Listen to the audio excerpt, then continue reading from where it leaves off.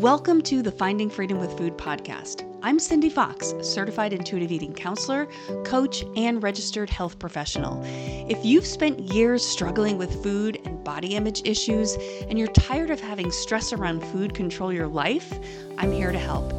Here on Finding Freedom with Food, I teach you how to step away from dieting, learn to trust yourself with food, and eat intuitively.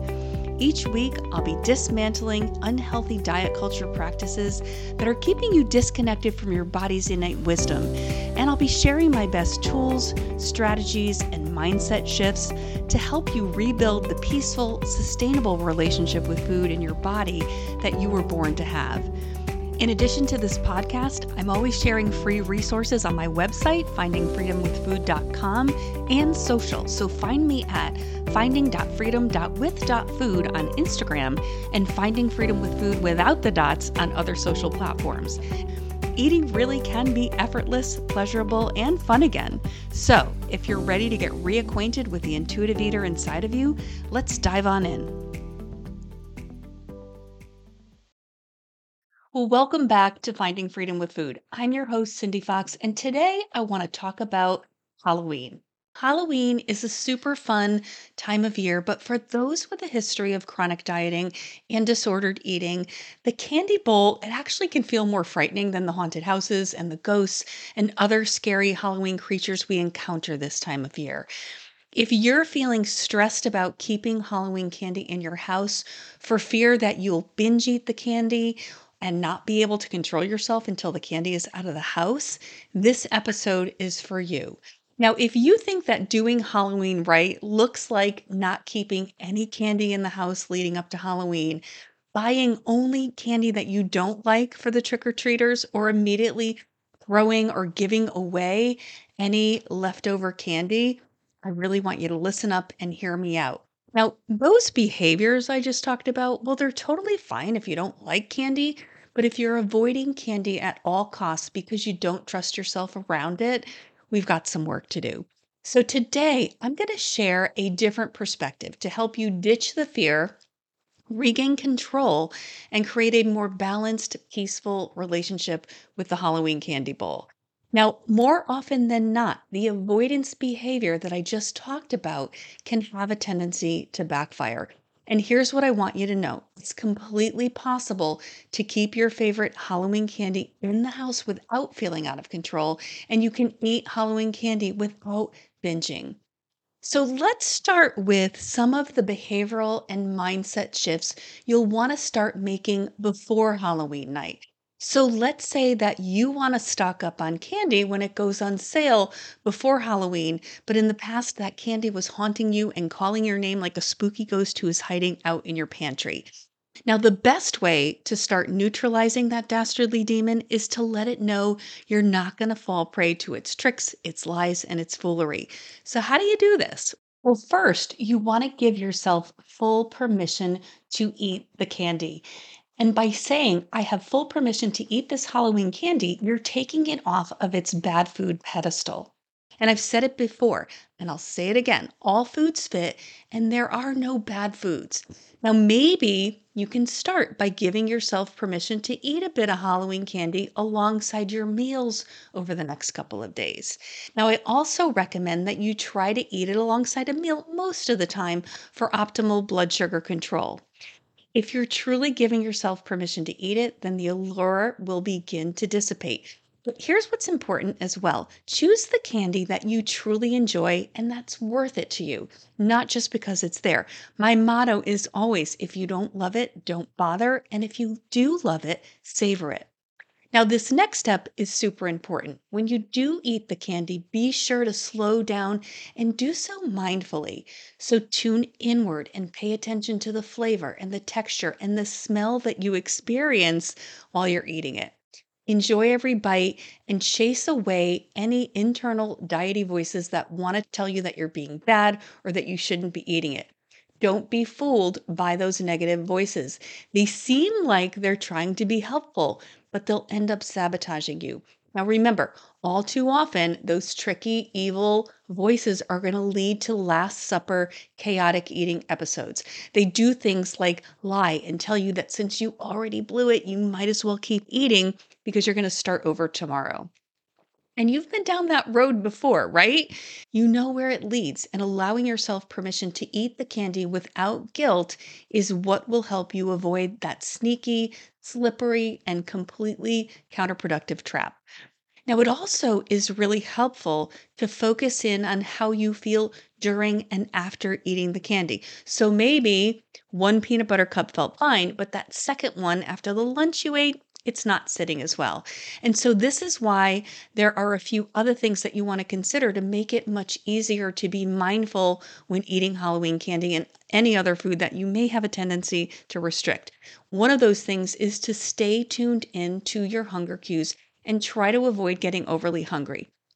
And so that means eating regular meals and snacks throughout the day to keep your blood sugar balanced. Now, while you are eating, slow down and check in periodically on your level of fullness. And here's a helpful tip. As you start to feel early signs of fullness emerging, you may find that the taste of the food actually starts to diminish, which can be a really helpful sign that you're getting ready to stop eating. Now, if you find it challenging to gauge when you're full, and ready to stop eating, my free guide, which is just called 5 Steps to Reconnect with Hunger and Fullness, has a simple process that includes a hunger fullness scale that's really just a helpful guide to help you heighten your awareness to your own personal fullness cues. And this is really a helpful way to prevent eating past comfortable fullness. You could just go to hungerfullness.com to download a free copy. Now, if you're going to be trick or treating with your children, be sure to eat a balanced meal before trick or treating and make sure, or try and make sure, that your kids do the same. I also think that it's helpful to set your candy intention, if you will, before going trick or treating. So, what are you really in the mood for? And how do you want to feel by the end of the night? Now, by thinking about how you want to feel before you go trick or treating, it's easier to honor that feeling. While you can eat all the candy that you wish, eating tons of candy makes no one feel good. And you won't be satisfied if you're feeling overly full and feeling crappy. Now, remind yourself that this isn't the last occasion you can eat candy. The candy you enjoy is available year round. This can help you normalize candy and make it easier to stop eating when you feel full and satisfied versus that counterproductive, I must eat it all now mindset. Now, after Halloween, if you have lots of leftover candy or if your kids came home with the mother load, which as a kid was like such an amazing feeling of victory, resist the compulsion to want to get rid of it all. When you feel the need to eliminate all candy from your house, when you truly love candy, you're signaling to yourself that it's not okay for you to eat candy. And that's when cravings get bigger and your behavior when you do eat it can be bingy and make you feel like crap. Now, is candy the most nutritious food? Of course not.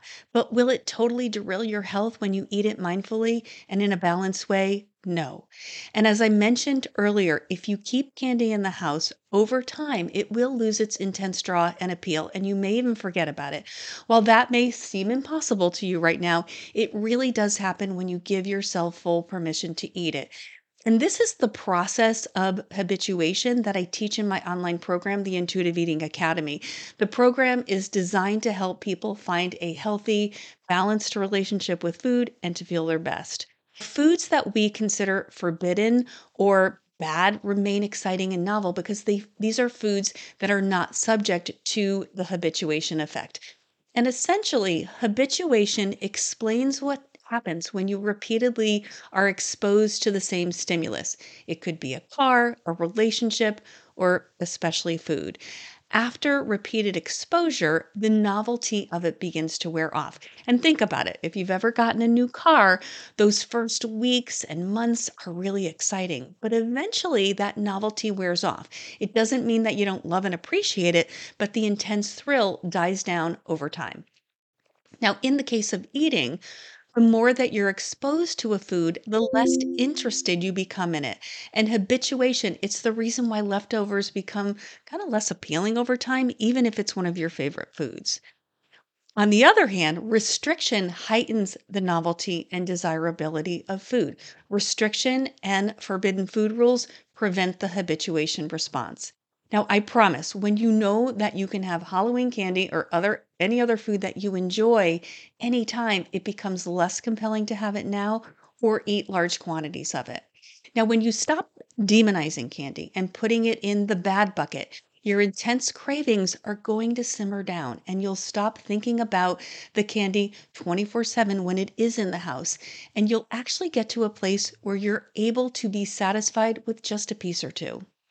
Now, again, candy is not the most nutritious food, but your relationship with it is what is most important. Obsessing over it and ultimately binging on it is far worse for your health than allowing yourself to eat it in a way that feels balanced and physically and emotionally pleasant. When you rebuild a healthier relationship with food and eat the foods that you love, including Halloween candy, you're not going to be eating only candy. You're naturally going to start to crave a wide variety of foods and well balanced meals. And in fact, studies have shown that intuitive eaters have an increased intake of nutritious foods. So don't trick yourself this Halloween season. A healthy diet includes balanced meals with protein, healthy fats, carbs, fiber, veggies, fruits, and other nutrient-dense foods, but it can 1000% also include some candy. Well, that is what I have for you today. You've been listening to Finding Freedom with Food. Now, go get yourself a snack, and I'll see you next week. Thank you so much for listening to the Finding Freedom with Food podcast. Make sure to check out the show notes for any resources mentioned in this episode. If you like what you heard, please subscribe and leave the show a review and let me know what you want to hear more of. Leaving a review will also help others get inspiration, support, and resources to help them on their food freedom journey. If you found this episode helpful, share it on social media and don't forget to tag me at finding.freedom.with.food on Instagram and Finding Freedom with Food without the dots on other social media platforms. And remember, you are not put on this earth to live life obsessed with what you eat and caught up in a never-ending battle with your body. So keep focusing on tuning out the diet culture voices and turning up the volume of your body's amazing intuition.